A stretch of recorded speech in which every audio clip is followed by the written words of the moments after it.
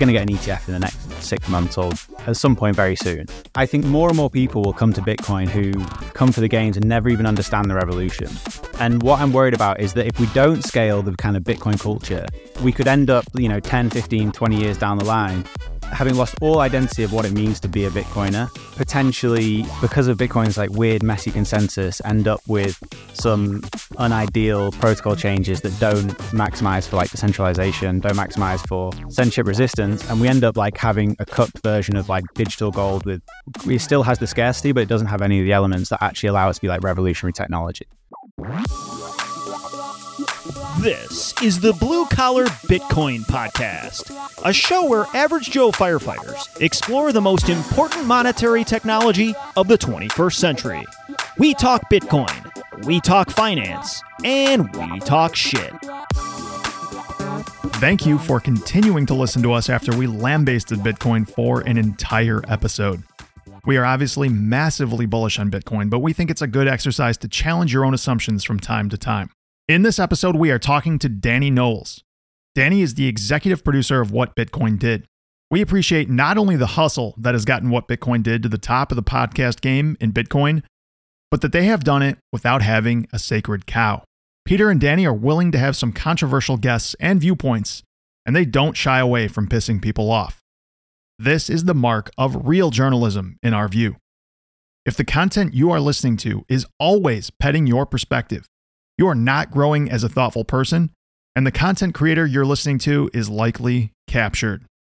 Unlocking Danny in this episode was a pleasure for us. Whenever he contributes during episodes of What Bitcoin Did, it is additive, and his perspective was great in this episode. Danny has been a Bitcoiner since 2016, and he has seen a lot of antics in the space. He has had a front row seat to speak to most of the prominent people. Danny also has a keen interest in the QE as money printing or not question, and we explore that in this episode.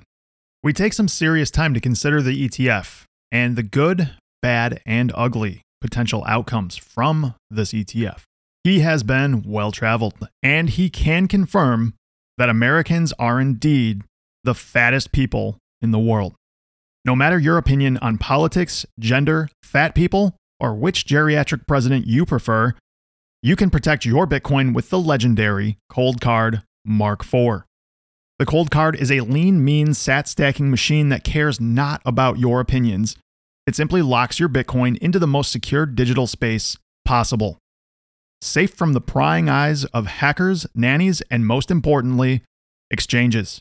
If you are not custodying your Bitcoin, you are leaving yourself open to the most devastating risk in the space: counterparty risk. We have close personal friends who have been rugged by the likes of FTX and BlockFi.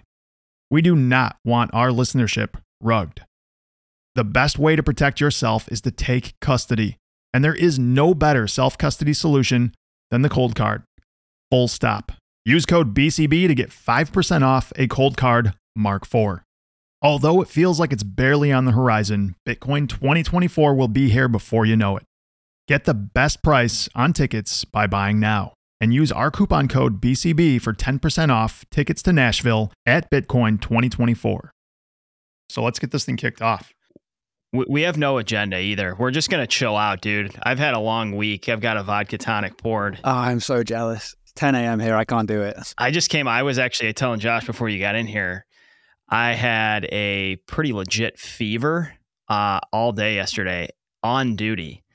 I just kind of toughed it out, and I'm a huge pussy, by the way. For anyone that's wondering, I'm a giant fucking pussy. I was gonna say you definitely had someone check your rectal temp. I'm sure. Yeah, on the ambulance. We did rectal, got some new rectal of course. Temps. I had all 5 other dudes probe me on duty to check it. So just a normal shift for you. But yeah, you got to get the core temp. Kind of in recovery mode. Just coming out of it though, when you've been sick and you regain normalcy, and you're like, fuck, this feels really good. I'm thankful to be a healthy human being.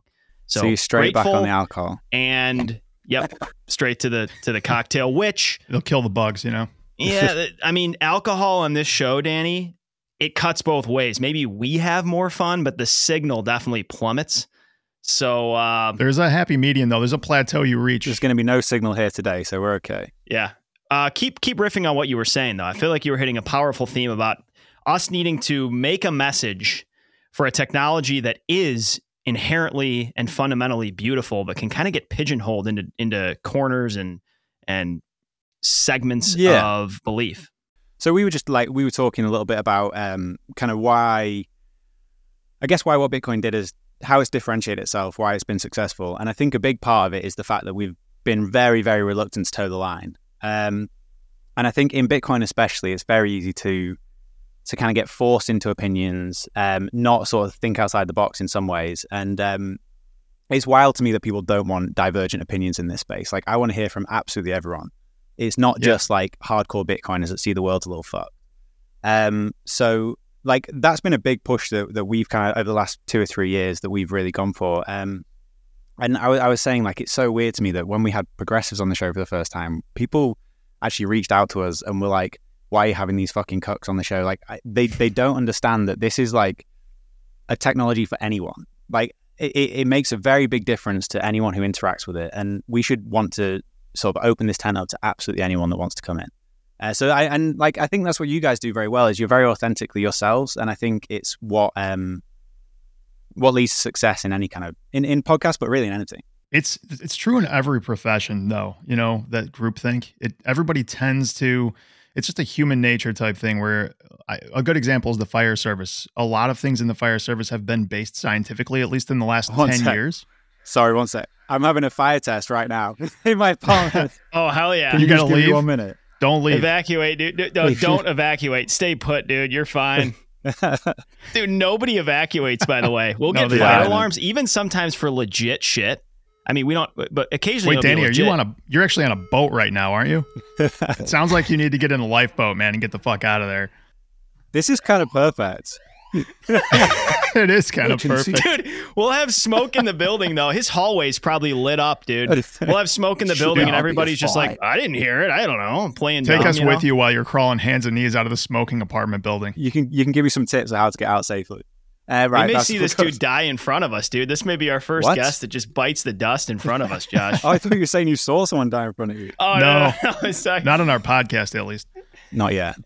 We're Dark good. humor here, bounce. Seen some odd things at work, but never on the podcast. No, what I was getting at, though, is every profession has got this groupthink going on. Every profession, every cult, every religion, every, instantiation of group people together. There's going to be a leader, and there's going to be people that simply follow without thinking for themselves. And this is just the where we're at in Bitcoin. It's not surprising that it happens everywhere. In the fire service, I know, Dan, you've been in our department for 7 years now, but maybe even just a little bit before that, like scientific research being the harbinger for how we conduct our business is a new thing in the fire service in the last like 15 to 20 years. It used to be like, we just do this because we do it. And that's the way it's always been done.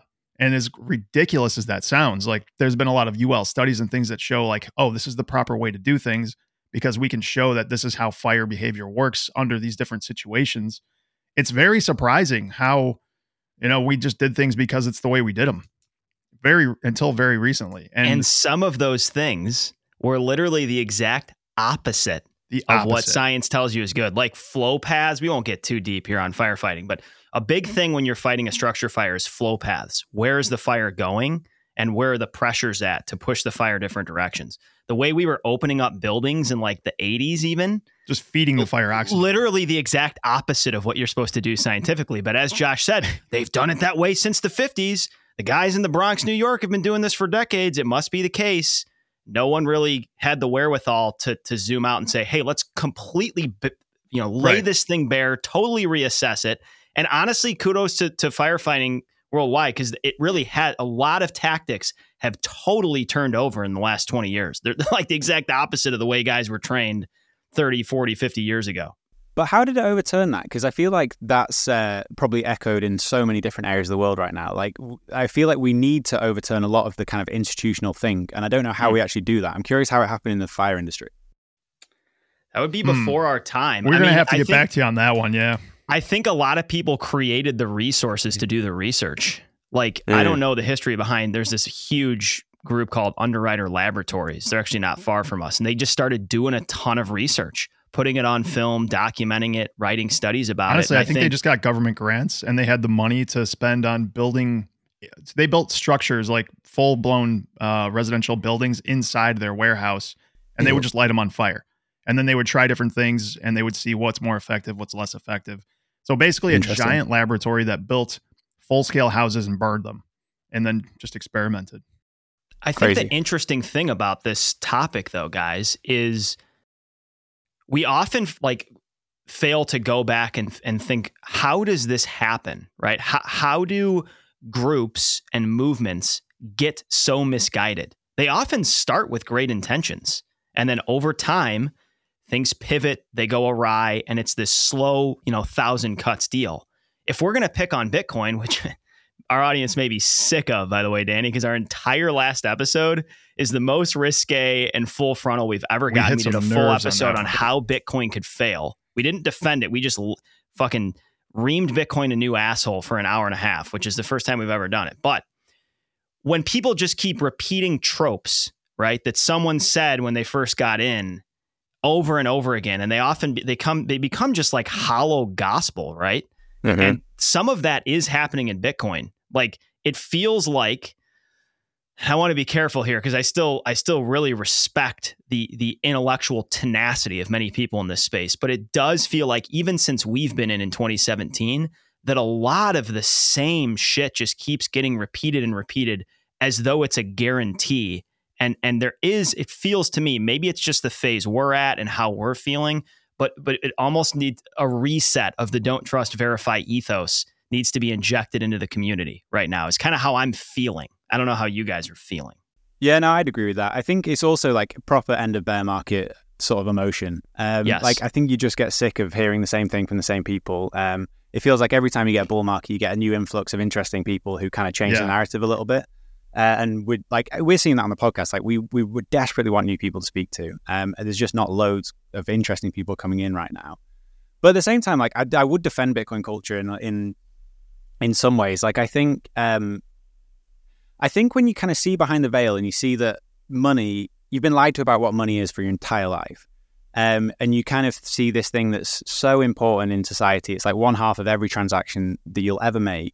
And it's the truth has been kept from you. It kind of opens you up to think, okay, well, what else is a fucking lie?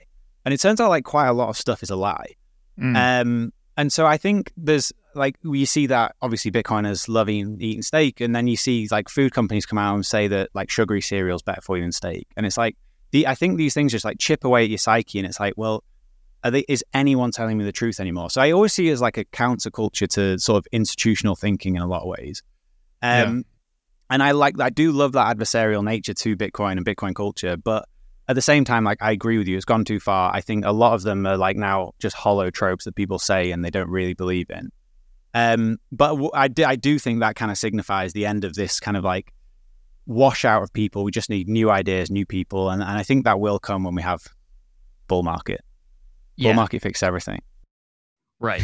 The other it's like, in a relationship, things get a little rocky. Sometimes you just need to go have sex, just pound each other out. Yeah. That's how Bitcoin is. Like, we start fighting, things get a little chippy. We just need a pump. I will say this too. What you have to be careful of, and I'm talking to myself here, is that the voices that tend to maybe annoy you or irritate you, sometimes the loudest voices, right, in the spheres of discourse we swim in, are the most extreme.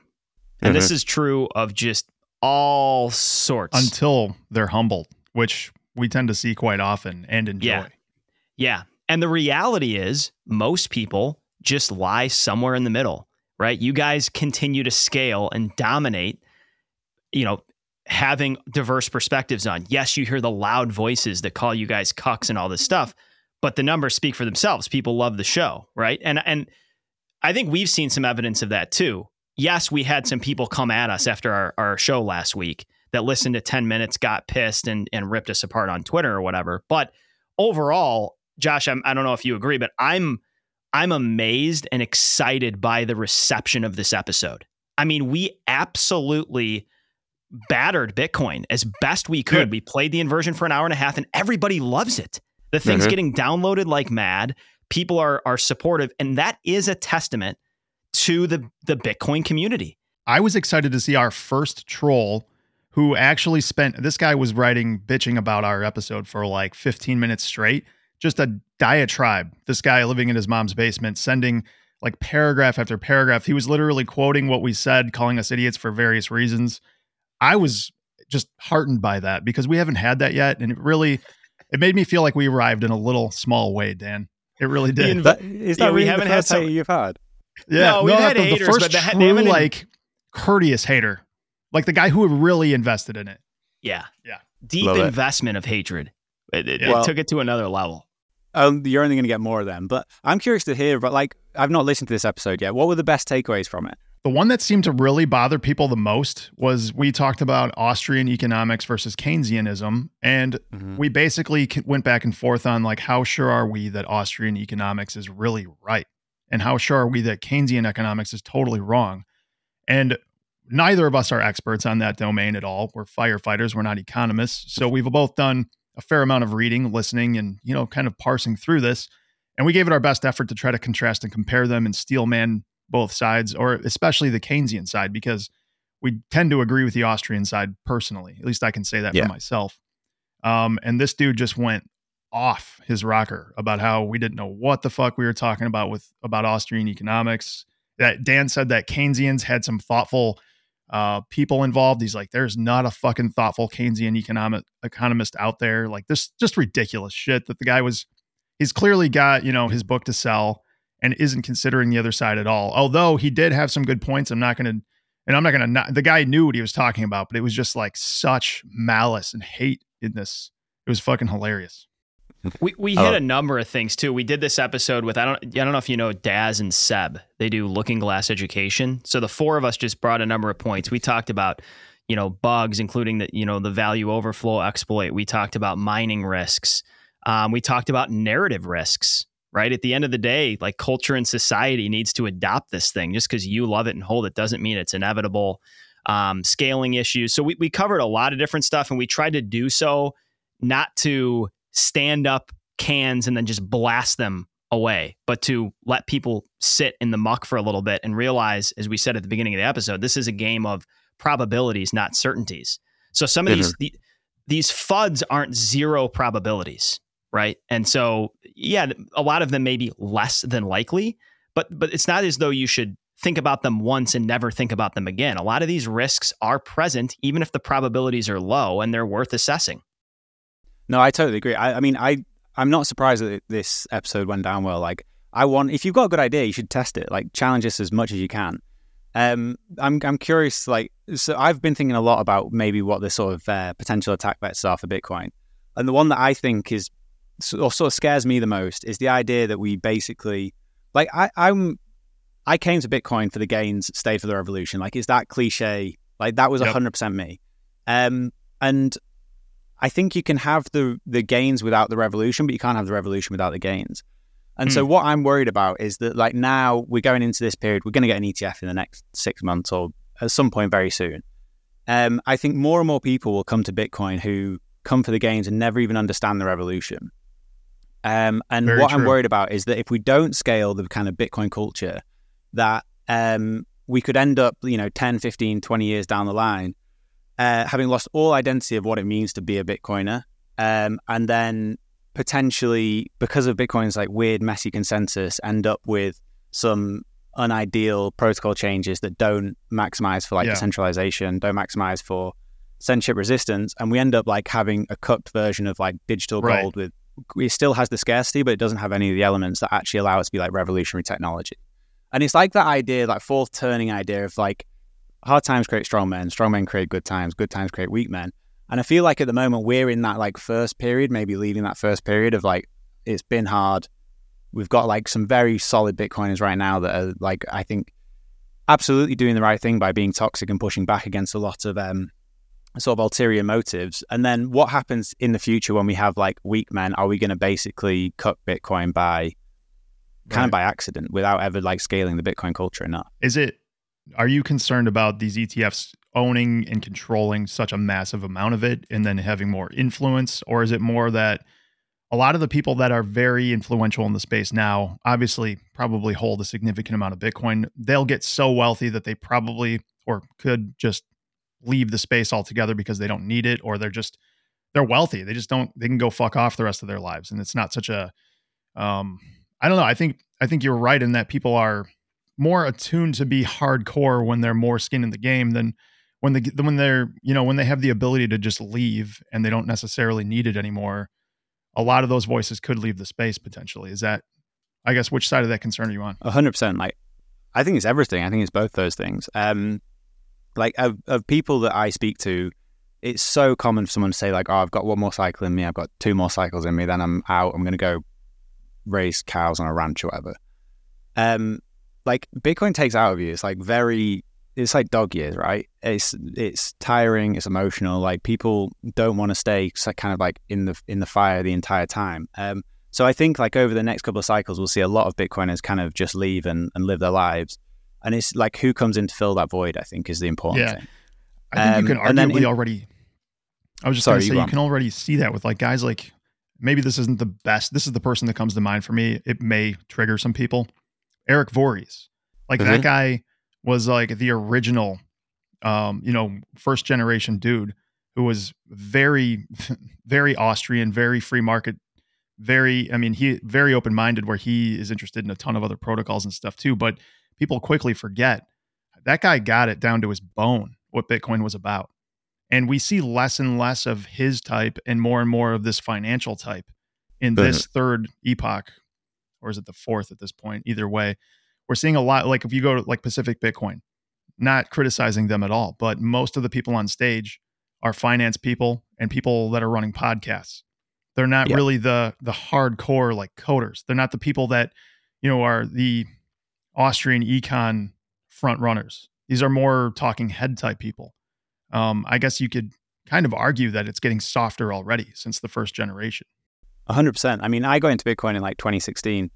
I don't remember macro dominating the conversation the same way it does today. Like, Yes. I had like zero background in economics before I got into Bitcoin. Like Bitcoin was my first real taste of that. And probably like you guys, like Austrian economics in that sort of 2016, 2017 time period was like the only economics really I remember people talking about. So I was kind of exposed to that first, and then kind of later on had to try and figure out how the real world works. But I think you're absolutely right. Like the macro has dominated this cycle, and I think that's only going to increase. Like the suits are here and the suits are staying. And I think what's really important though is that, like I guess our job as podcasters is to make sure we try and scale the really important elements of Bitcoin, as well as just the fact that it's this scarce asset that might make you a little bit richer. Yeah. I wonder if it's that Bitcoin has gotten to a point where macro actually matters to it, or if it's the other way around, as the suits are here and that's why we talk about it so much. I could see the argument being played either direction, but yeah, the answer is I don't really know. Right. Danny, I think you do bring up a really good question though, which is basically, has the incubation period for Bitcoin been long enough? Like, is this thing ready for the stage that it's about to be on? Because I'll be honest, as I assess this thing, I am extremely bullish on price over the next 10 years. Overall, I'm bullish on freedom tech, but I'm more, I think the probabilities are higher that price goes up than freedom and inclusion improves. Now, I think Bitcoin, no matter how it scales, is going to present some opportunities, but there are also avenues and vectors for capture of this thing for sure. And so I think there is a theoretical eventuality where your bags could be enormous and Bitcoin doesn't completely flip over sort of the walled gardens that exist in today's monetary system. I couldn't agree with that more. Like I'm 100% agree. Like I think I'm very, very bullish on price of Bitcoin go up. I'm less bullish, I would say, that Bitcoin becomes what I want it to be. I really hope it does. My base case is that it does. But I don't know how we make sure that happens, apart from trying to instill the importance of censorship resistance. And I also wonder whether like the kind of third world adoption, developing world adoption of Bitcoin is one thing that can help us in that element, in that aspect. Like that's people who do understand the importance of decentralization, of censorship resistance. And we're seeing like big uptick there. So we're going out to Africa in December. I'm really keen to see like how it's actually being used in those sort of developing countries. But I think in the US, like in Europe and Western developed nations, like people don't understand the importance, and people won't understand the importance of censorship resistance unless we go through like a very dystopian period first. The beautiful thing, though, to flip bullish here, maybe we'll do this, is Bitcoin is open source and programmable. As we say, this thing is a fucking slippery hog. And so it can't, its current instantiation, its current manifestation does have the capability to be expanded, programmed, changed, and inserted in different environments. And this is totally novel to digital money. That we've never had anything like this. So what does make me incredibly bullish just on the underpinnings of how this thing works is that even if this thing does get slightly commandeered by massive money, there is still potential to do things with it, to improve things on it that can lay the groundwork for freedom and inclusion. And that just can't happen in the current asset environment. Yeah. And that's still my base case. These are just things that I'm concerned about. And I think we need to talk about them. We need to pay more attention to it, I think. So I think the fact that you guys did an episode looking at the potential flaws in Bitcoin is really important. Have you ever spoken to a guy called Micah Warren? No. So if you want to dig into like potential threats to Bitcoin, he's someone you should speak to. I think he's like a maths professor. He's very, very smart. And he's one of the only people that I've ever spoken to who like has a true deep understanding of Bitcoin and is still very, very skeptical as to whether it works like long term. And he has like a whole... you guys have had him on? We've not. You haven't? I've been speaking to him like privately for a long time. And we will have him on at some point. We've just never made it happen yet. But he has some really, really interesting takes on potential kind of failures of Bitcoin. But we should get bullish. This has been very bearish so far. Yeah. Before we get bullish, can you tell our audience who you are? We kind of skipped that over for the first 25 minutes of this. That's okay. No one cares. Everybody knows who you are. Let's be real. Yeah, everybody knows. You on here, dude. You're the guy with the coming out of nowhere, like awesome question. Like you're like, wait, who was that? Oh shit, Danny's in here. The one question a show guy. So I'm Danny. I am the producer of What Bitcoin Did, the second best Bitcoin podcast after Blue Collar Bitcoin. And the humility to match. That's why you guys are killing it right there. You're basically Peter's puppeteer, right? He just kind of does your bidding and is the front man. The kind of ventriloquy that you pull off with him is quite amazing. I'm basically a short-term memory at this point. He just every time he stumbles on something. But yeah, I mean, he's so busy. Like he's fucking doing everything. He's like buying half of Bedford. He's running a football team. He's got a bar. Like, how the fuck does he do all this stuff? Seriously, like, how does he get all of this shit done? You've honestly never met someone that works so hard. It's actually unbelievable. We've been to a couple of different conferences where we tried to say hi to him, but between like him talking on a stage and then trying to piss and then like zipping his pants up without catching his dick skin and getting back on stage, he's impossible to actually get a hold of. Like, yeah, the guy's awesome. I can't. The tenacity the dude has is second to none. That was a flash piss in Miami. We saw him at the urinal. I mean, it was like he had to have. It had to be wet inside his pants. There's no way he shook that thing off properly. He pissed all over himself. There's no doubt in my mind. Yeah, he does that a lot. But no, his work ethic is unbelievable. But because he's got so much on, like basically, I've just taken the reins on the podcast as much as I can. And yeah, I mean, we're so aligned on stuff. Like we're working together for such a long time now that like I feel the kind of trajectory doesn't change whether it was kind of him at the wheel or me. And so it's worked really well. But like the thing's growing like crazy. We just need to reach outside of Bitcoiners now. I think we've got Bitcoiners. Bitcoiners never saturated the whole Bitcoin market. Exactly. You guys need to get into aliens, dude. That's the new aliens or AI. Like those are the two hot topics you guys need to delve into. Do you think the aliens thing is a big psyop? I don't know. I talked to Matt Pines for like I don't know, an hour at Pacific Bitcoin while I was pretty inebriated. I'm not sure that he was, but I get the feeling he was. And the conversation we had, I really wish we recorded because it was wild. Like if there's anybody out there who I'm sure is like, this guy's not a dumbass. Matt is an incredibly smart dude. Mm-hmm. I don't know. Either he is fully on board with this psyop and he's just spreading it through this community and he's some kind of a government puppet that's here to like fuck with us all. or there's aliens. Like those are the only two options in my mind. Yeah, I probably had the exact same conversation with him. He must get so sick of us.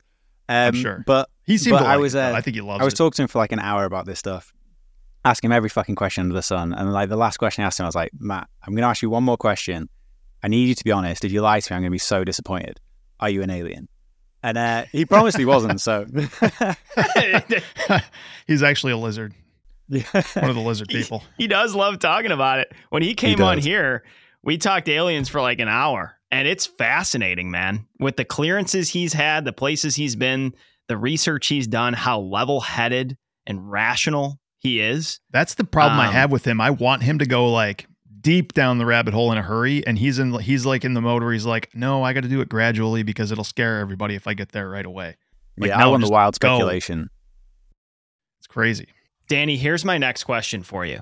It feels like listening to what Bitcoin did that you often, especially with macro or economic people, come in with questions you want answered. And a question that I have sensed you've been trying to nail down for yourself or for your audience is one we've been mulling around for years now, which is what is directionally accurate in terms of how we talk about QE and money printing. You've had Snyder on, you've had Lynn on, you've had people on different sides, but I've appreciated the fact that you've brought Snyder on. And when you did it live with him and Lynn in Miami, you said, gun to your head, is QE money printing? I want your high level takeaways from all these discussions you've had with all these incredibly smart researchers and thinkers. Walk over to the feeder, get a handful of feed, and just let these goats graze right out of your hand is what Dan's asking for. How do you put this together in your head right now in terms of how we talk about monetary policy and what's fair in terms of how we characterize it? So the thing that I think is the funniest part of that question is that, like you said, we had Lynn and Jeff on stage together in Miami, both like fucking geniuses. I really like them both, even though Jeff doesn't like kind of get Bitcoin for whatever reason. I still think he's very, very smart. I've learned loads from him. So you have these like two leading economists on stage and you ask them what seems to be like a very simple question, like, is QE money printing? And they can't agree. Like there's no definitive answer.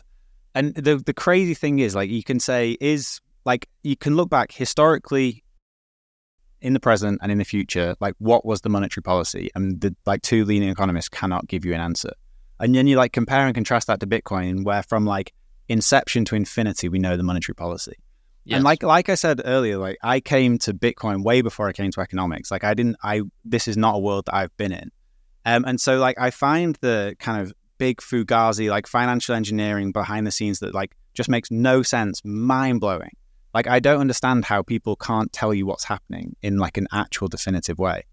So that's my favorite part of the entire conversation. Like when we asked Lynn and Jeff that, they went on, a 20-minute tirade getting into like the financial plumbing of how commercial banks operate with the central bank, and like no one fucking understands that shit. And then you look at Bitcoin and it's simple, it works. We know the monetary policy to infinity. And it's like, how is that not just a better system? I just listened to that again today because I wanted to be ready for this conversation. And Lynn's, so having listened to them both back to back, I'm like, okay, what Lynn has to say, I have a proclivity to go with that side because it's kind of inherently how I believe it works. Same. Which doesn't necessarily mean it's true. But the reason that she took the side of that it is money printing is because in order for the central bank to produce the money, they have to just create an asset out of thin air. The asset is then exchanged for the money. So what you're not allowing money to get drawn out of the base economy, right? There's a problem, right? Problem's happening. Problem needs money to solve. Money has to come from somewhere. It either has to get drawn out of the economy, causing a deflationary force, or alternatively, we just make this fake asset with more fake money, and now these things balance themselves out. And we don't call it money printing because there's an asset, quote unquote, right? Although it doesn't cause any real effect in the real economy, it has the effect of not causing an effect. You know what I mean? Because otherwise the money would have had to come out of the economy. And that's where then Jeff goes on like a 20-minute diatribe about why that isn't true. But his explanation on its face to me, listening to it, not that he was being dishonest, but it's so much more convoluted and complicated that I just couldn't follow it as well, I guess is really what it comes down to.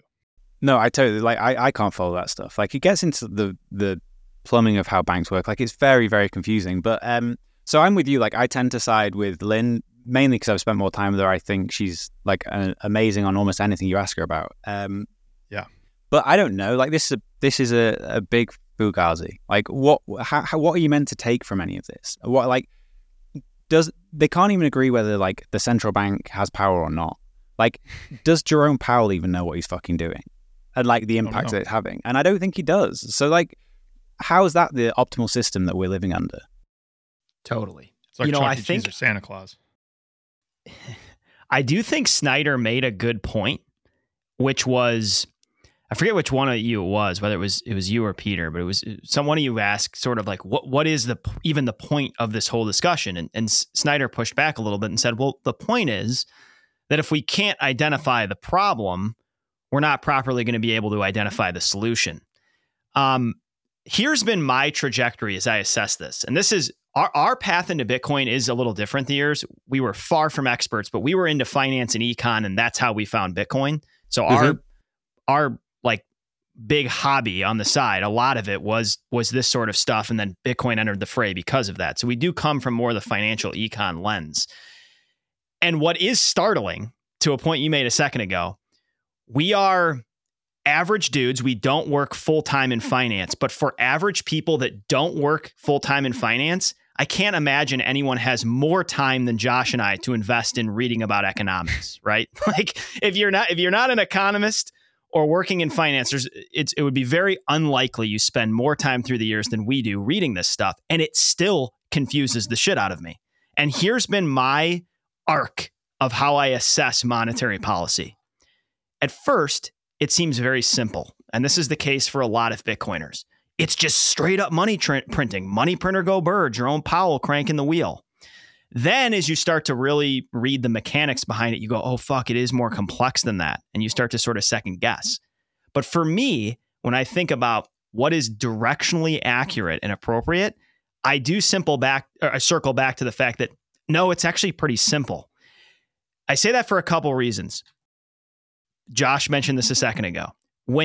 I think what Snyder underestimates is the significance of manipulation at a foundational level. When you implicitly suggest that you are a backstop at the foundation, it reverberates through the entire system and changes behavior and recklessness all the way up the stack, right? Mm-hmm. And so I understand that when you assess broad money, you zero in on commercial banking and say that's how most of it's happening. But when there is this ever-present Fed put and this understanding in the system that, don't worry, if you fuck up too bad and you're too big to fail, you're okay, that never lets the underbrush burn away. And that leads to exorbitant and excessive credit creation, debt loads, and all this other stuff. So I think if I was to pick on Snyder, which is adorable for a firefighter to do this, but I'm going to do it anyways, I would say he's underestimating how significant. Yes, it's a smaller layer at the foundation, but how significant those reverberations are. Last thing I'm going to say on this topic, I think the best, most nuanced, well-rounded exploration of this, it is a long piece. It comes from the Queen, Lynn Alden. She has a piece from, I think, a few years ago. It's titled Banks, QE, and Money Printing. We'll link it in the notes. It's one of the best explorations of this. And she gets into more of the complexities of why it looks more like money printing in a fiscal dominant environment where deficits are being monetized through QE. If that doesn't make sense to you, that's okay. We're kind of in the weeds, but we'll link this in the notes. She also calls Snyder a cuck at the end of that piece. Just outright. So do you think that backstop, though, that's kind of Fed backstop will always be there? Because I think it may, but not without destroying the US dollar. I think as long as this system holds together in the way that it is now, it will be. But there is going to come a day, which you just said there, where that will be the destructive part of it. Like if you continue backstopping it, you have to continue the unwind, and people lose complete confidence in the money itself, and that's the end of the road. I think we're seeing the beginning of it too. Like these things unwind over decades, not years. And so it often happens so slowly in front of your eyes, you can't recognize it. But there are a lot of ways in which the world is demonstrating it's getting multipolar.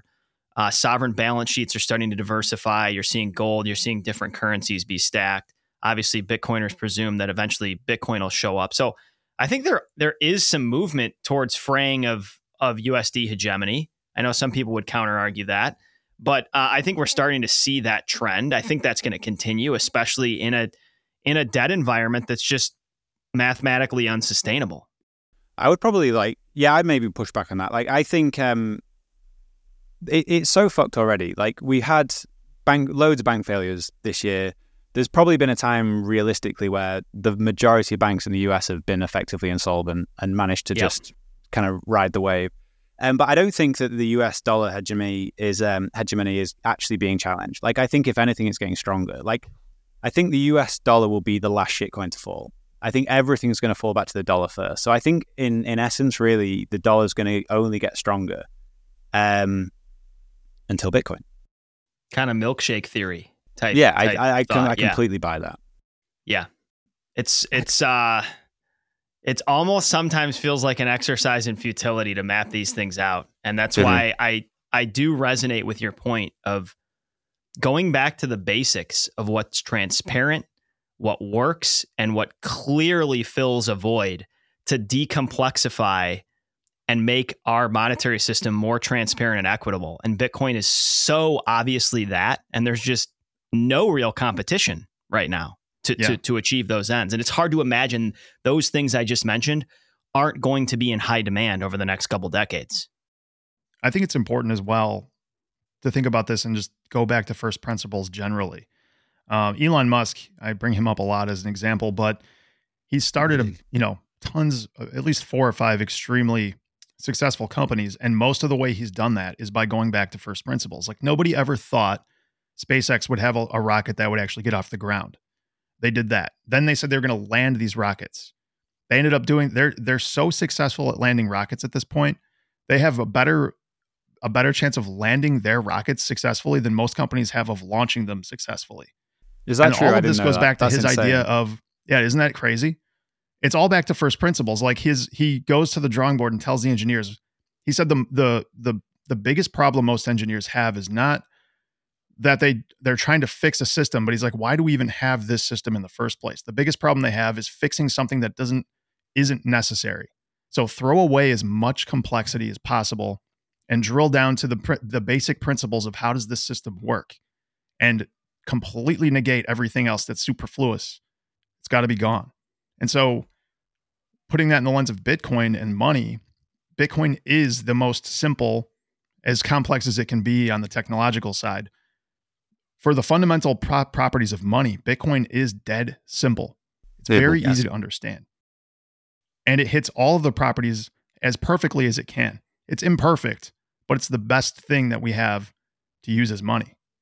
And so from there, it's a lot easier to assess the landscape, in my view, than it is to try to think about this overly complex, I would say purposely complex financial system that is there to mystify all of us midwits. So we don't know what the fuck is going on. Yeah. I mean, again, couldn't agree more. And the thing that I know we've kind of come back to this a few times, but the thing that genuinely I'm sort of quite concerned about, though, is how much an ETF may get in the way of that kind of evolution towards Bitcoin. I think it's going to happen either way, but it's 100% going to happen. I agree with you, though.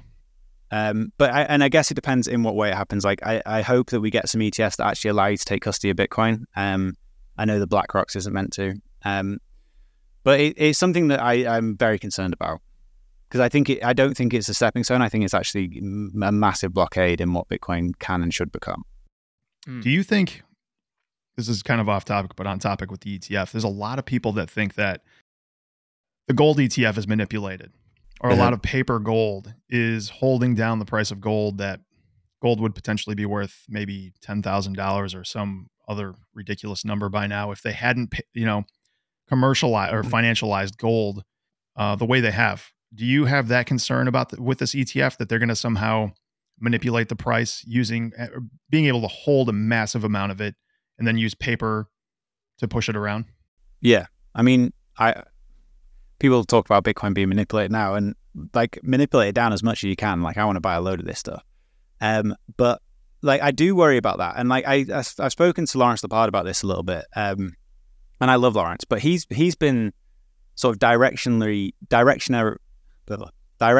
correct on gold for like a very long time.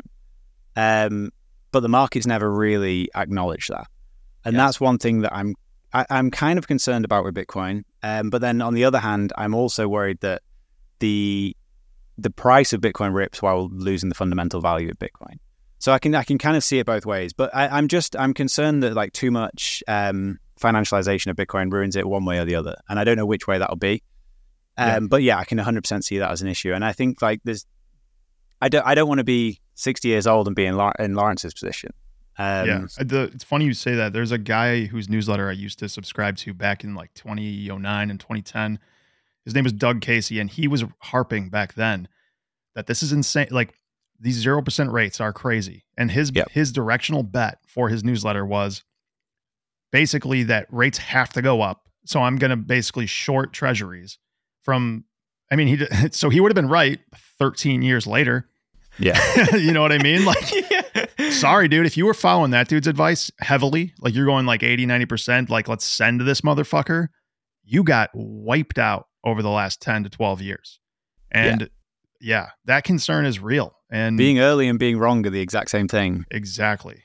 Yes. And it's one of the biggest reasons you should think twice, 3 times, 4 times over about taking leverage on Bitcoin, because you may be right on a 10-year time frame, but if you're wrong on a shorter time frame and your cash flow is not rock solid, you're going to get fucked over. Yeah, I've been blown up on leverage on Bitcoin. I mean, like 2017, I thought I was like trading God. Everyone's a genius in a bull market. I got blown up. I was there too. Yeah. It happens to everyone. Like the only answer to should I leverage Bitcoin is no. Dude, the other thing, Danny, that I think adds validity to your concern about ETF capture is I am amazed at how few people self-custody. I know a lot of people feel different, and Swan's quoting stats of 83% of people are pulling their coins off. But this is for in the Swan circumstance, this is a highly concentrated group of more ardent Bitcoiners. But in my own life experience, so me personally, Josh and I have been through this process for years now. Frictions I felt years ago when I first embarked on it, even though I was into Bitcoin and scared shitless to self-custody. But even people in my life that I'm trying to coach through this process, there's tremendous trepidation. And there's still a large percentage, a concerning percentage of Bitcoiners who don't know how to take this step, aren't taking this step, or aren't doing it with their full stack. So the concern there is that so many people, especially those with a lot of capital, they're just waiting for an opportunity to buy this in a brokerage account and not take self-custody. And that is going to be, you can say, a centralizing force. I know it's still very powerful that you can do it, but a lot of people aren't going to know Bitcoin in the most profound capacity, right? Because of their unwillingness to self-custody. And we could be in an environment where quickly in an ETF environment, price pumps, you have a huge new swath of people come in, new order of magnitude of adoption, and you can quickly flip over where most people that quote unquote hold Bitcoin don't self-custody it. And that's a potentially concerning environment. I mean, that's just definitely going to happen. I think like pretty much every Bitcoin ETF is custodying with Coinbase, so they're just going to be sat on a whole pile more coins. But the thing that I massively will push back against is that anyone that says self-custody is hard and that it's a technical challenge is just wrong. Self-custody is not hard in any way. It's not a technical challenge, it's a mental challenge. It's, are you willing to take responsibility for your finances? And like, if the answer is yes, anyone can do it. My dad could do it. My granddad can do it. Like, I promise you it's not hard. And there's tons of guides that give you like a very clear walkthrough of how to do it, how to store your keys. So it really annoys me when you hear even like good Bitcoiners saying that, it's a technical challenge. It's absolutely not. It's just whether you're willing to stop being a pussy. Couldn't agree more. Yeah, it's just we're unwinding a paradigm. We're unwinding a perspective that everyone has, that custody of your assets is outsourced. And that has proven, my point a second ago, that has proven to be a stronger current than I thought it was going to be, especially when you're someone that has self-custodied for a long time, moves Bitcoin all the time. And you're like, how can this dude not take this step? Even for people that own a fair amount of it. Like, what is the fucking friction? But the reality is it's there because tons of people have a hard time taking this step. And as you said, it's mostly mental, but that doesn't change the height of the hurdle for a lot of people, you know? No, I agree. Like, it's not a technical hurdle. It's a mindset hurdle. But there's such good solutions now. Like, you can have, multi-sig. I know Unchained now do like multi-jurisdictional multi-sig where you can kind of do like a collaborative custody model. Like, I don't think that most people need that. Like, I think most people are fine with just a hardware wallet. But there is solutions out there that take the kind of, if you're trusting 3 custodians over 1, it's slightly better. You're still going to get rugged at some point probably. But I just think taking that step is not hard. Even if you take it with like a 10th of your stack to start with, you'll realize, oh fuck, I was worrying about this for no reason. And 6 months later, you'll be entirely self-custody. For sure. But I 100% agree that the vast majority of coins will never be self-custodied now. Like, the ETF ends that. Like, it's over. And I think just growing the pie as much as we can in terms of people we can actually get to take that step is really important. Getting like real Bitcoiners holding their coins. But the majority will definitely just be paper Bitcoin that Grayscale own, or BlackRock, or name it, anyone else. Yeah. One of the things that Jeff Snyder goes on about is how Bitcoin's fixed supply keeps it from becoming, well, his basic idea is that money needs some elasticity in order to grow and shrink with the market, right? Because you want everything to be kind of static, at least price-wise, ideally. And so he says Bitcoin probably can't fill that because obviously it's deflationary. Everything gets, deflated over time. You're getting paid less Bitcoin over time. I'm getting paid less. People just are, it's a paradigm shift that is very difficult for people to wrap their heads around, especially coming from the paradigm we're in with fairly large inflation. What are your thoughts on this kind of being a duopoly of people storing their value with Bitcoin? Kind of the way they do now, but maybe governments using it to back currencies at some point because they've lost all credibility. So they'll hold some Bitcoin, kind of like they've done in the past with gold. They'll issue their, paper dollars or whatever they're going to call it on top of Bitcoin. We all know they'll blow that up eventually, but in the meantime, we've got a reset. We've got currency that can be, quote unquote, elastic so that they can keep playing their games. But we also have the ability to protect ourselves with a store of value asset like Bitcoin in the interim. Do you see that as a step in between potential hyper Bitcoinization, or is that does seem like more of a base case from my perspective in a more realistic world? Yeah, I think I find it really hard to kind of extrapolate how this actually plays out in, over 30, 50 years. But I would put more credence in that being the final state of Bitcoin rather than full hyper-Bitcoinization. It's really hard to like quantify why I even feel that way. But I find the idea that like central banks will hold Bitcoin like they've traditionally held gold, back currencies with Bitcoin. I think that's very likely. Hyper-Bitcoinization may be like a bit of a pipe dream. Maybe it happens. I don't know. But yeah, no, I think that's definitely going to be the interim step, and it may actually end up being the final step of Bitcoin. It may just be this like scarce asset that kind of underpins a lot of the financial system. And real on that question as well, do you believe do you think Snyder's got a good point there, or how do you view that? Do you think the world could work well on a deflationary currency, or alternatively, because Bitcoin can be subdivided almost infinitely, how do you think that we could make that work?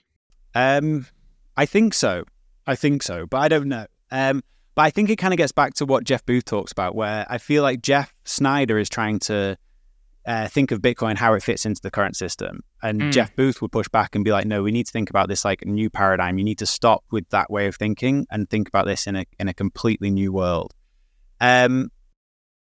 Above my pay grade, I don't know the answer to that question. Like, it's something that I think about a lot, but I've never come to like a definitive place on. I did also enjoy that episode with Booth and was that Gammon? Yeah. Is that how you pronounce his last name? And I think that you described the difference between those two as well. Jeff's kind of sitting there over and over again going, dude, I think this entire system is reorienting itself. And on the flip side, the thought is That's completely unrealistic, Jeff. There's no way it's going to fit into this system, right? And it's going to play by the same rules. And that's a battle that's going to be waged for a long time. And I don't feel the rubber really starts to hit the road there when Bitcoin's a lot bigger than it is now. I don't know what that number is, 10, 20 trillion dollars. This thing really starts rubbing up against bigger asset classes.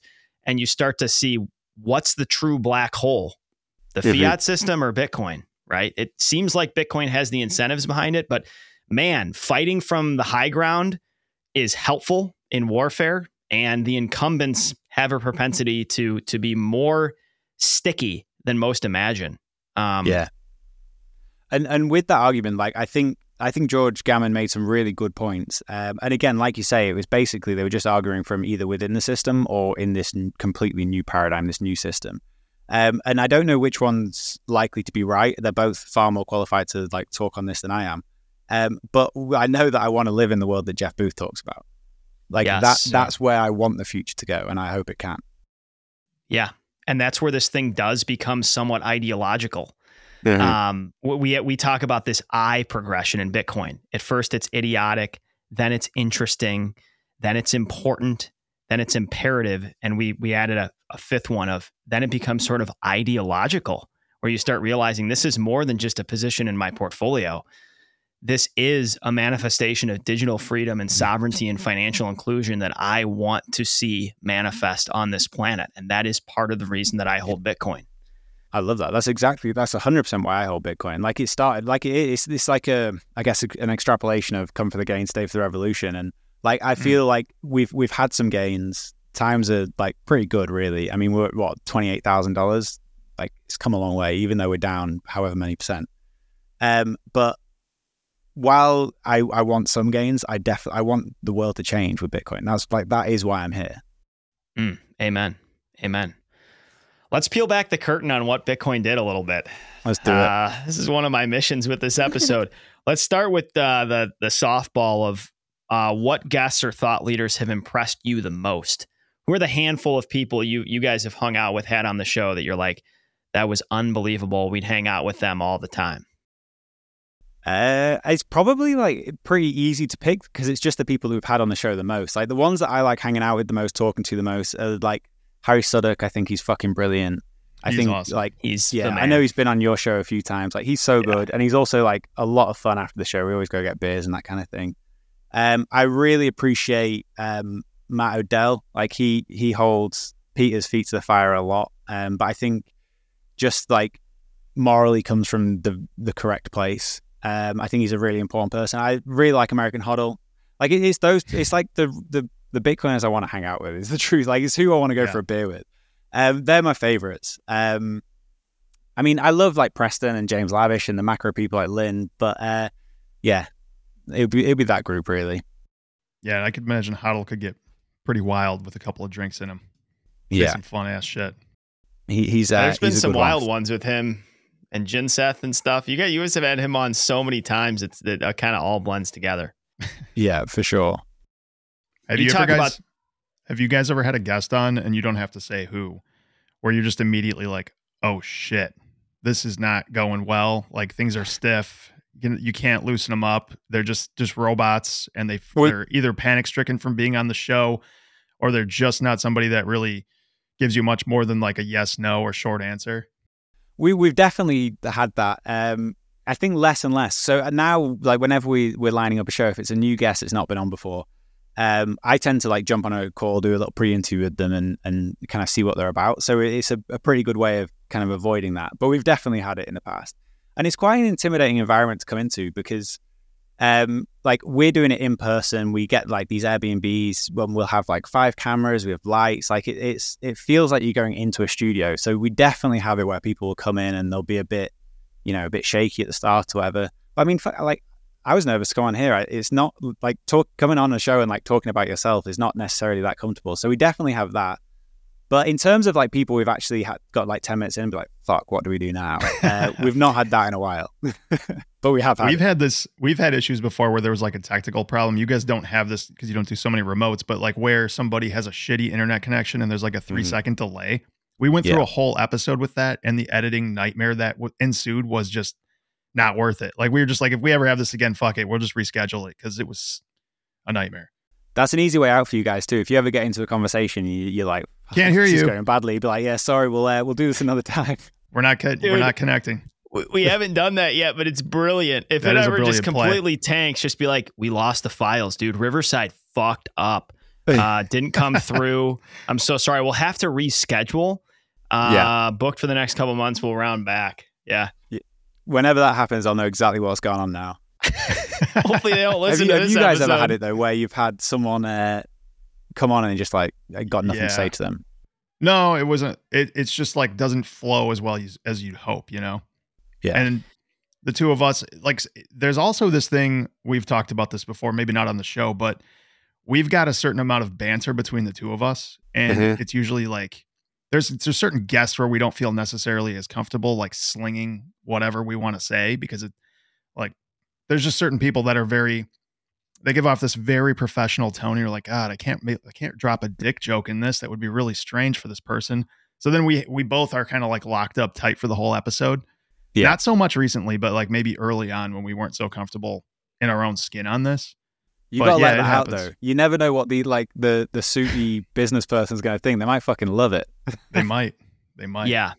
I do think we've grown into that more. Like I think we've gotten, I mean, not that word, but as you do scale a little bit and you get more affirmation and you develop an audience, you get more comfortable being yourself. I think you also, I don't know if you guys feel the same way, but we've just gotten more selective with who comes on here. If we don't 100%. Feel like they're going to fit the vibe and be able to hang out, like it doesn't matter how big profile they are. It's exhausting for us, right? Some shows are life-giving, a ton of fun, relaxing. Other shows take it out of you. And the longer we've done this project, the more we're like, we want to have people on here that we're genuinely curious about, that we think can bro down and can handle a dick joke. We can do those guys. Can't handle a dick joke, can't come on here. Yeah. But what do you want your show to be? Is it like a Bitcoin show, or is this just like a hangout and chat shit? No, it's pretty signal. I mean, we're pretty, like, we spend a lot more time preparing for these conversations than our listeners would think. We're maybe harming some of their perception, but I mean, if like we have Luke Groman on Monday, we'll spend hours. I mean, we'll spend, I don't know what the number is, minimum 5 hours a piece researching, reading pieces, coming up with questions. Yeah. So we do fuck around for like 5 to 10 minutes, but we often like really get down to it. I think our personalities are, I mean, we're both really intellectually wound. Like our favorite thing to do in life is learn and read. And so this show is really characterized by tremendous superficiality at points, but also tremendous depth. And I think that's indicative of our personalities. Like if you ask the guys that we work with, they'd be like, these two guys know how to bro down, but they're also two of the biggest nerds I've ever met. Right. And so I think that is sort of the mission of the show. Yeah, but nerds who can sling some great dick jokes from time to time. We said this before it clicked though, Danny, of really the answer to what we're trying to do with this show. We don't know. We're just trying to be ourselves and have conversations we find interesting. Yeah. And if you want to strap in for the ride, do so, you know? For sure. Well, we've got Luke Groman on in a couple of weeks, so you're going to have to send me your prep. You'll save me 10 hours of work. Send it over.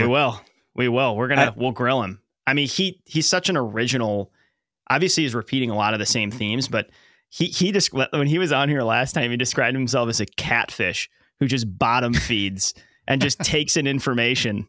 And that's what he does. Like we asked him, I think in episode 1, I think we recorded it. It wasn't pre-conversation. We just said, like, what's your routine? And it's interesting to hear him describe his week. A lot of it's just him contemplating, thinking, taking in information and trying to distill his own original thoughts. And that definitely comes through in his work. Dude, he's the Oracle of Cincinnati. I like that, that kind of like peek behind the curtain of what he's actually like. That's a good question. I like that. We've tried to do that a little bit. Like the first time we had Lynn on, or maybe it was the second time, we just did like a Lynn rapid fire. And we asked her a bunch of random bullshit questions. No, it had to be the second time, dude. The first time we were just so scared of her that we locked it up real tight. She's pretty intimidating. Freaked out, dude. It is a weird environment to come on here, though, especially for someone like that. Of like we mess around completely. We're joking about just complete vulgar nonsense, and then all of a sudden, one of us clicks in with some dense question, and the guest's like, okay, I guess we're doing this, you know? Yeah. All right. I want to hit at least this one other thing. You've had Ramaswamy on. Mm-hmm. I'm guessing you guys have tried to get RFK. And I think these types of dudes are representative of, I'm not saying they're bad people, but I think in a lot of ways I would call them Bitcoin opportunists. Bitcoin has gotten big enough where they see the ability to infiltrate a fairly ardent community and get votes. What are your thoughts on these two dudes or anyone else you want to bring up? What was your interaction with Ramaswamy when you had on? Your thoughts on his takes? Take that wherever you want. So when we had him on, it was in Nashville. I don't know when it had been, like February, March this year. So it was before he'd announced that he was actually going to run. And the whole time he was talking, he's just full of shit. And me and Pete went for a walk afterwards. We went to get a coffee. And on that walk, I said to him, I bet you this guy runs for president. And it was like 6 weeks later or whatever, he announced that he was running. But I 100% agree that they're just Bitcoin opportunists. Like, these people don't give a fuck about Bitcoin. They're like, when they come out on stage at the like Bitcoin conference and they're asking for donations, like, it's literally the same thing that the ICO scammers did. They like Bitcoin, they just want your Bitcoin. And the funny thing about Vivek is I was backstage before he went on stage, and there was like a group of Bitcoiners just chatting, and he came over and someone asked him what he was going to be talking about, and he was kind of talking about strengthening the dollar. I can't remember the other points he was trying to hit, and one of them though was like he was going to really push back on the ESG narrative. And one of the Bitcoiners there said, "You just like adding fuel to the fire. Don't do that. Talk about CBDCs." And then he goes out on stage, he like does his spiel, like really hits home on the CBDC thing. Everyone's like cheering, sending him sats. None of it was his fucking idea. Like, he doesn't give a fuck about you. He doesn't care about Bitcoin. He's not here to save you. Save your sats, don't give it to them. That would be my message to anyone that thinks that politicians are here. Yeah. I mean, there's a long list of politicians. Was it, who's the governor, or is it the mayor of New York right now? His name is Eric Adams, right? Yeah. Yeah, he babbled about taking his paycheck in Bitcoin and like turns around and fucking stabs everybody in the back. And then what was the mayor of Miami who in 2021 or 2 started babbling about taking money? Suarez, that's it. And then he started Miami came on the show coin. too. Like, yeah, these people are all full of shit. Are politicians by nature, so they're going to tell you whatever it is you want to hear, and that's their MO, you know? But I think it's so funny that Bitcoiners are like so I think they're just so excited. There's a part of them that's so excited that it's getting accepted by a politician, because that kind of gives you the insight that it's like more mainstream now. Like, we're not the weirdos in the corner anymore. Yeah, but they're so critical of everything else, and then as soon as a politician says the word Bitcoin, they're like on board. I don't understand the kind of mindset behind that. I mean, I think there's some politicians that truly actually care about Bitcoin. Or one, I think Cynthia Lummis actually cares about Bitcoin. And she's like working behind the scenes and passing some like interesting laws in Wyoming. But these people that have like come in and just exactly as you said, Dan, like just Bitcoin opportunists. We have so many of them reach out, like senators, or I don't know how American politics works. Like reach out and say, "Can we come on the show? We want to talk about Bitcoin."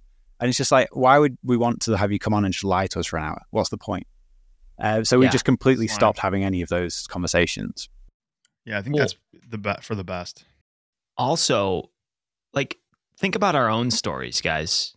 It takes a long fucking time to really even get your head around the significance of this. I mean, you can understand the basic talking points quickly, but for the real light bulb moments to go off, you're talking bare minimum dozens of hours. And we have a propensity to take leadership and think, oh, these people are just different than us. They're smarter than us, blah, blah, blah. These people have no fucking clue what they're talking about, just like the three of us have no fucking clue what we're talking about, right? We may have more of a clue what we're talking about with Bitcoin because we've spent now thousands of hours between the three of us. But when you have somebody on there that's pulled in all these different directions, has wayward incentives from the political system to begin with, the chances that they really understand the implications and what they're regurgitating isn't just coming from a speechwriter or some kid in their office is very unlikely. Well, also think about even giving them the benefit of the doubt, they probably have 25 to 30 different constituencies they're trying to placate at any one time. They don't have the time or bandwidth to actually know everything about each one of those industries, sectors, whatever it is. Like they're probably going to an oil conference, then a Bitcoin conference, then a defense contractor conference, and they have no fucking clue about any of it. They just have a 20-year-old kid writing them a speech that they're going to read on stage and then peace out and fly somewhere else. So, I mean, it is what it is. I wanted to ask you, Danny, you've been around the world, seen a lot of places. Are we in America the fattest people in the world from your point of view? You're pretty good. Yeah, I think you'd be up there. Australia's pretty fat, you know. Like it's a weird thing. Everyone imagines like people in Australia to be like beach body surfer, and there's obviously some of that, but we've got some pretty fat people here. But no, America win that.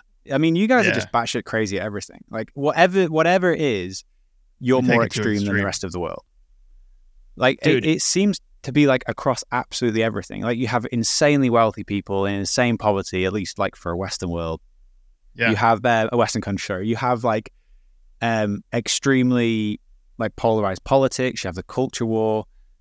Everything is just taken to absolute extremes. It's like a stressful place. Like I love America. We go there every 6 weeks. If I was going to move anywhere, it'd probably be Nashville. But you're fucking crazy. Wait, Josh, I love the fact that you brought this up because I'm going to read a recent Nostr post I made. I've been trying to sling it more on Nostr, like leave some of the, side boob for Twitter, full frontal for Nostr.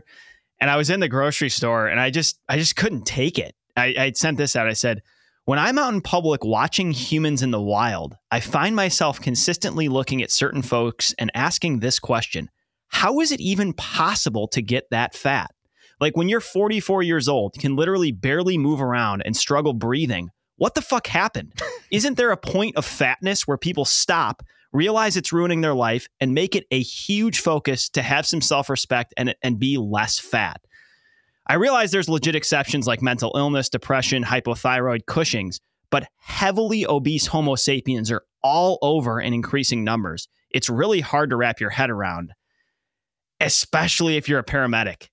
I mean, the folks are, it's crazy how, and it does feel to me like it's changed in my lifetime. I'm 33 years old. I feel like America's gotten fatter even since I've been alive. I was looking at some... I honestly don't get it. Dude, over the last 10 years, it was something like 30% of people were morbidly obese. Now it's like 40% of Americans are morbidly obese. That's wild. Danny, we have a cot for our ambulance that's automatic, right? So we don't have to break our backs lifting people into the back of the ambulance. It's rated for like 750 pounds. It's not uncommon that we get somebody on this thing. Pick an elephant up. Yeah, and it struggles. Like this thing is struggling to lift this person up in the back of the ambulance. It's absurd. That's wild. And to your point, Dan, like what comes first though? Does like the obesity come first or the mental illness come first? Because like it's not good for you to be that fat, to be like carting around that way. Like I don't know. America's just a wild place, but I do love it. But yeah, you guys just take everything to the absolute extreme. Dan, wait till you take your kids to Disney World. That is the place to go, man. You watch these people on Rascals roaming What's around it's a scooter for fat people who are too lazy to walk. So they sit on this is not a joke. Like it's straight out of the movie WALL-E. These people are cruising around, these 300-pound people who could use the exercise to just walk around the park. But no, they sit on these little scooters and they roam around running over kids' feet and stuff. And then they actually allow these people to get into the front of the line. They help them onto the roller coaster or whatever it is. They bring the scooter around to the exit for them so that they don't have to do the minimum amount of walking. It's unbelievable, oh my goodness. Man. Dude, I see kids zipping around my subdivision on these like hoverboards and these electric scooters. Like kids aren't even riding bikes anymore. I think it may be just getting started. I think it may be going parabolic here. On crazy stats about America, I was talking to Matthew Pines when we were at Pacific Bitcoin. He told me something fucking crazy that I didn't believe. I had to look up. But apparently 2/3 of kids in America are functionally illiterate. Jesus Christ. Huh? It's absolutely wild. I looked up and it's like 2/3 of, I can't remember the grade, but basically can't read. Like it's so At what fucked age? up. Do you know what age they were talking about? Let me look it up. I can't remember. That's a really sad statistic. we may be on the decline, man. We may be on the decline. It's still a great place to be. Very thankful to live in this country, but everywhere's on the decline, though. It's not just America. Yeah, you guys are just doing it faster than everyone else. Danny, this was a pleasure, man. No, thank you got you anything you want to add? Anything you want to end with? I mean, I would tell you to hand off your show, but you're the competition, so fuck you. We won't have you do that. No, that's all right. Anything you want to say on your way out, or anything we didn't cover? No, I don't think so. Did we go through everything you wanted to get through? Yeah. This was a lot of fun, man. Really enjoyed it. Yeah, it was good. Appreciate you having me on. You weren't lying about that jersey either. I washed that jersey. That thing did not shrink. It's perfect. But I saw Peter just got a new version of it, and I kind of want that one now. So yeah, we kind of rubbed you on that one. We sold you the old one. You're right. You guys just knew unloaded too. the old inventory. You looked straight in our eyes and sold us the old jersey. God damn it. Send me the address and I'll send you a new one. I'm just kidding, man. We'll pay you for it. Appreciate you, Danny. Keep up the good work. No, thank you for having me on. Tell Peter to go fuck himself, and we will see you guys at another conference. Love it. Thank you. Take care, man. As always, thanks for listening, and please leave us a review on the podcast app you're using. And if that podcast app is not Fountain, we don't understand why not, because you could be getting paid in sats while you listen to our show. Our DMs are always open, as well as our email. Please send us anything you think, good or bad. We will just ignore the bad.